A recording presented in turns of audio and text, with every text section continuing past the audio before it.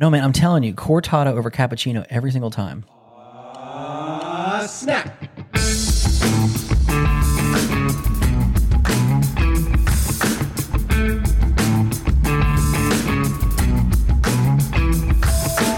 Hey, what's up, boosters? Another episode of the Booster Podcast. Hanging out with Chad Higgins, picking up this time where we left off last time about the idea of usury. That's not the right word. It's not the right word at all.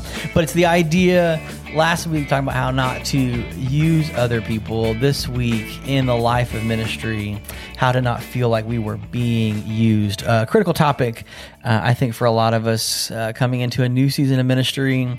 Maybe the topic as we talk about what it means to be staffed to a team, especially in a mode either in or coming out of crisis. I think a lot of us maybe took things on in an emergency way or in a temporary way, but sometimes the temporary can feel a little more longer lasting with some severe and specific impacts. And so, Chad, I think we're just going to dive right in today. I mean, we had the episode last week of talking about the way we lead our teams, but I think for this episode and the nature of the topic, it's important to just say what we mean up front. And so set the stage for us a little bit. I think for some of the concerns that we have for our ministry friends that have expressed it either directly or indirectly, that they feel like they're in a situation, they're serving in a role, they're leading on a team or as a part of a ministry where they just feel taken advantage of in their efforts. I mean, I think there's a very broad umbrella of what that could look like. But I think in just kind of a general sentiment that their work is being either undervalued or their role or responsibility is either being overlooked, undervalued, or overexerted or over-requested. And so set us up for a little bit kind of what we are talking about and maybe give us some direction where we're going to go today. Yeah. So one of the things that I would add in this is there's a lot of questions, right? There's a lot of nuance to the conversation. Everyone's going to be at different places dealing with different things. And so I want us to be really clear in what we talk about, because I would say too that I think that there's a caution that we have to take, that I think for some people they feel used, when in all reality it's just the nature of the job. Not meaning being used is, but this is the work that we've been called into. Okay. And so understanding that, yes, being a youth pastor, there are times where we are out late. You know what I mean? In the evening, ball games. Sure. Like Okay. That okay. is part of the rhythm of the work. And so if you feel like anything past 5 p.m., you know what I mean? Like, it is too much to ask of you. You also have to pump on the brakes and say, okay, maybe I'm being unrealistic. Some of the work is going to happen outside of traditional 9 to 5 work hours. 100%. Yeah. And so if you jumped into this job thinking that it's just ping pong, just pizza, and a great 9 to 5, you probably already want to quit. It comes with an office, but not an office job. Right. Yeah. Some people feel like, well, the office is a closet, and I had to build my own window. Yeah, sure. And so I want us to be cautious in that, because here's the thing that I don't want anybody to walk away from this episode with, is feeling like I hate my place more that I'm working. Yeah. I hate my situation. I'm frustrated with my senior pastor or my leadership or any of those kind of things. Hopefully what we encourage you with today is towards health. Is towards good boundaries. And so I wanted to say that up first and foremost. And if things are not quite right, maybe starting a conversation with those, at least to raise the awareness. I think sometimes some of the workplace suffering can happen in silence, and not knowing who to talk to or how to talk about it. If it's a problem with your senior pastor or senior leader, it may be with them, or it may be the board or team that's adjacent to it. Yep. And so I think that would be, at the end of this episode, hopefully you feel left with maybe some clarity or some camaraderie, or maybe even some direction of what to kind of go or do next. And it's important. I think one of the areas that a lot of this gets started with is unrealized expectations. I think you're right. Like, we talk a lot on the podcast about success, health, and expectations. And I think expectations is the root word for a lot of workplace frustration. Yeah.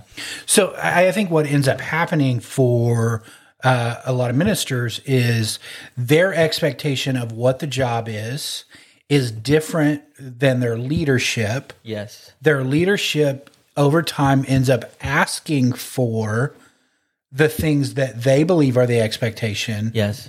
And as the minister starts to feel frustrated, starts to feel used, going, well, how am I supposed to get that done with everything else? Yeah. The unasked things. Yeah. Correct. Yeah. And so I think starting from this place is understanding, okay, what are the clear expectations that my leadership has of me and of this role?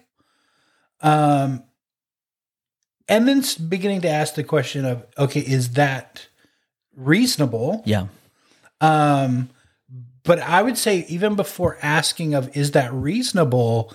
What are things that are high on my own priority that may not be part of that expectation? Because at some level, and I think this is maybe where the frustration starts, like you were hired at whatever level you were hired at to bring some both energy and expertise to the thing that you were asked to do. Like clearly there's something that you know how to do or have a desire to do, some energy to do that's going undone in the ministry that you're a part of, the church that you're a part of.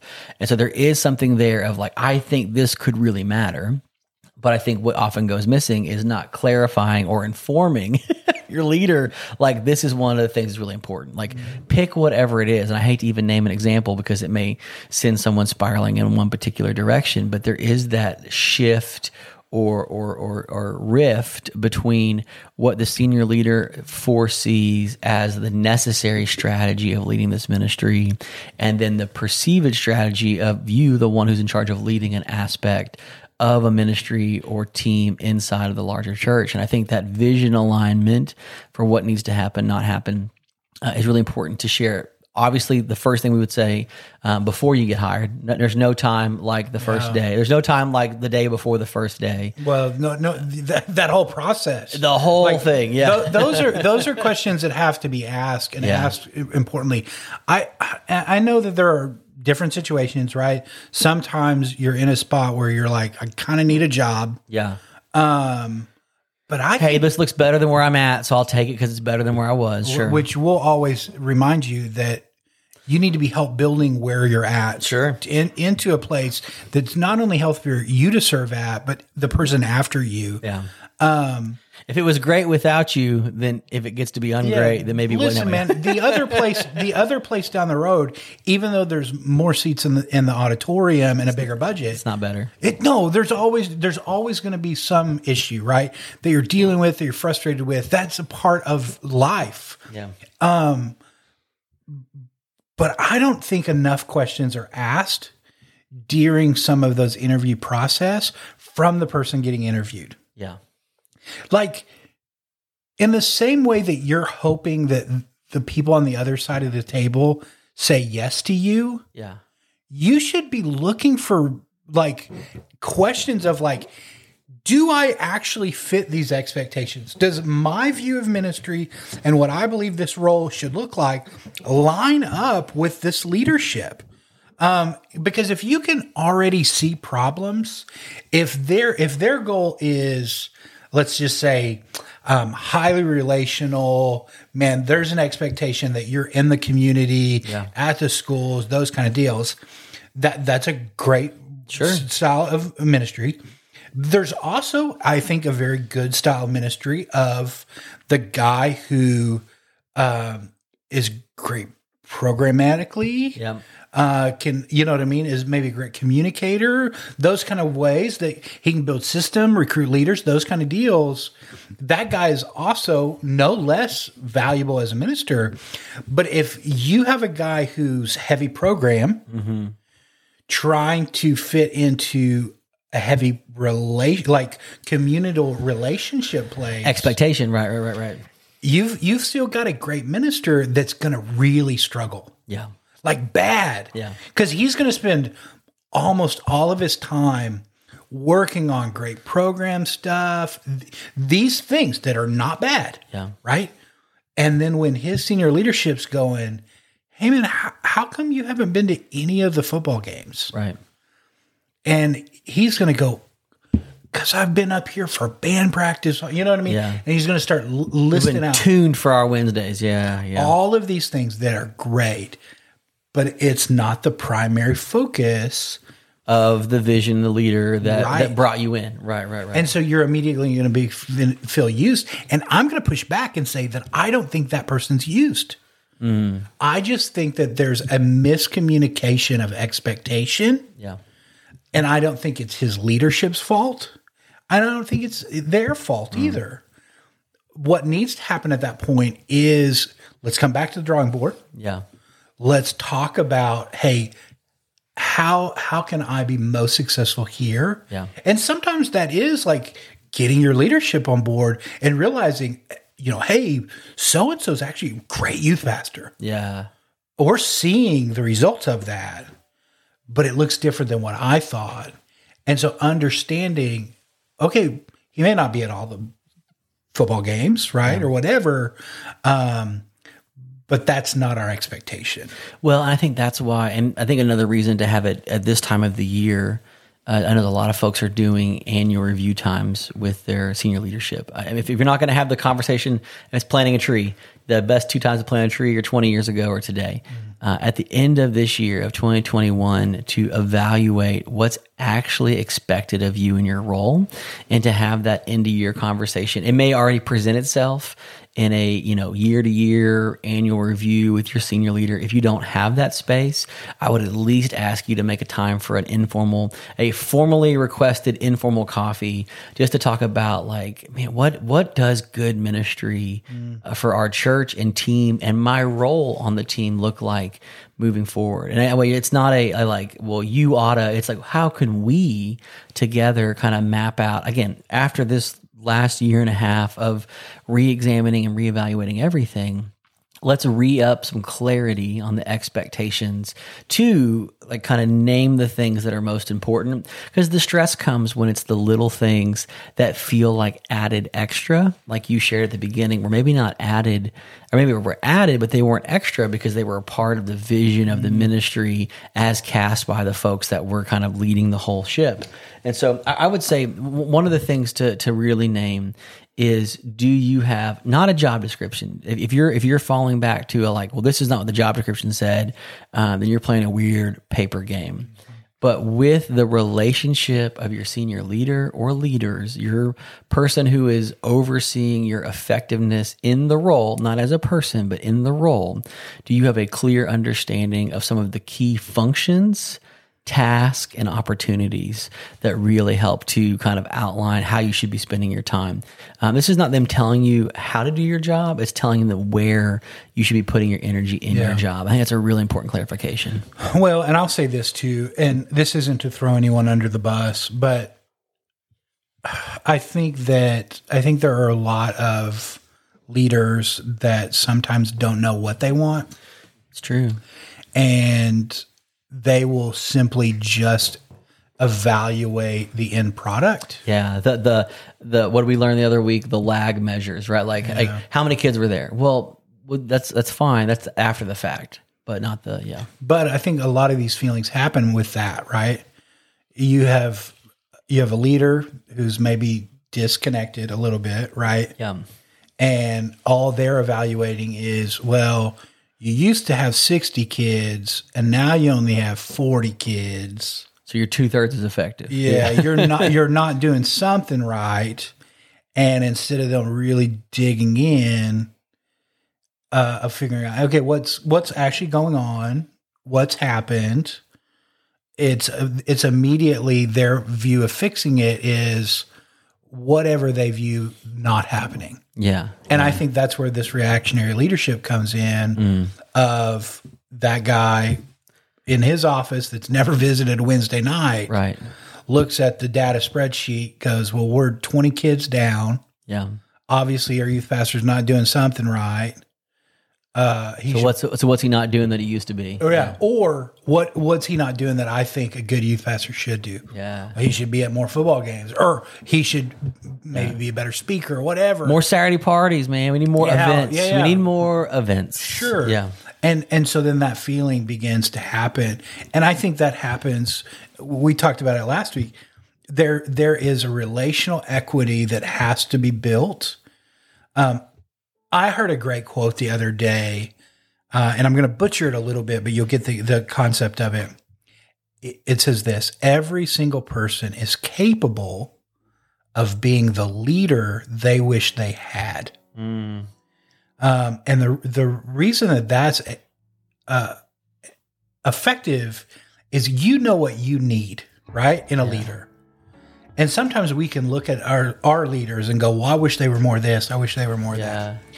I want to challenge us as we look at this process before we start pointing fingers and begin to ask ourselves, okay, are we being the leader that we wished we had to our volunteers, maybe even to other staff members that are on our teams, those kind of things? Because until we're able to step into that role, we don't fully understand and know what we need to have. That's good. And so I would challenge us to begin in that process if we're beginning to feel this. So if we feel like we have unclear expectations, how many of our volunteers feel that? Yeah. Yeah. Do your volunteers know of your expectations, or do they feel like, oh, God, they're always frustrated, you know what I mean, or whatever. Chad never gets me that email on time. Right. These kind of things that we may feel frustrated with our own leadership, we often project as well. And let's be clear, organizations take on the characteristics of their leader, good and bad. and here's what I'll say too: have grace. Yeah. Your senior pastor is not perfect, and newsflash. One day, if you sit in that chair, you will also be massively flawed. Yeah. And you'll see it. And we feel it in ourselves. I think one of the biggest areas of all of this is a self-projection of how good we actually think we are in this. And I think doubt and worry has crept in.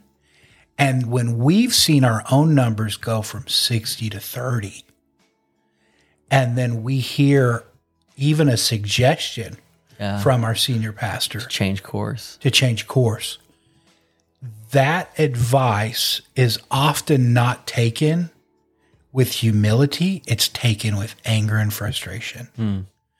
And immediately we get defensive. And then what happens? We've been there. Let's talk about it openly. We start to begin to look at their flaws. Just to get one shot in. Yeah. Just to get one divot, one chip. Oh, I wasn't at the football game on Friday. Well, where have you been, Jeff? Yeah, you know what I mean? Like that feeling. How you leave Jeff out of this?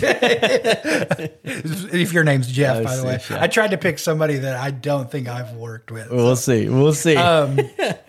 No, but realizing, man, like you're on this team with them. Yeah. They're not going to be perfect. They are going to have expectations that you may or may not agree with. And you do too. My encouragement is to realize that you're fighting the same battle. You're on the same team. And the quicker you can really have compassion for your leadership, for the most part, the vast majority of people that I've met in the church world want to do a good job. That's right. And if you get to the place that you've addressed all those things openly and honestly, and they still haven't, then it's a clear sign that things are not okay. And I think that's the language that I would share for folks that are feeling this way is what led you to a posture of defensiveness. Is it an accumulation of cuts and tears of, things that were suggested or mentioned or pointed towards that felt, did you confuse the line between professional work and personal opinion? Or is it something more? And if it's something more, I think that's the thing that we want to push folks to, that there may be some real issue they're worth exploring either other options or for professional help for the situation that it's in. But for a number of us that are feeling stretched thin, instead of trying to cover all our bases for all the things that have been asked of us, return to the center and evaluate what's even expected of us. I think a lot of us can feel really defeated when we've accomplished everything on the to-do list and we feel like no air of gratitude, or we feel thankless in the work doing it. Yeah. That is when those thoughts become feelings and feelings become mindset for us. Again, the work we do is noble, it's relational, it's heavy and important, even when it's good.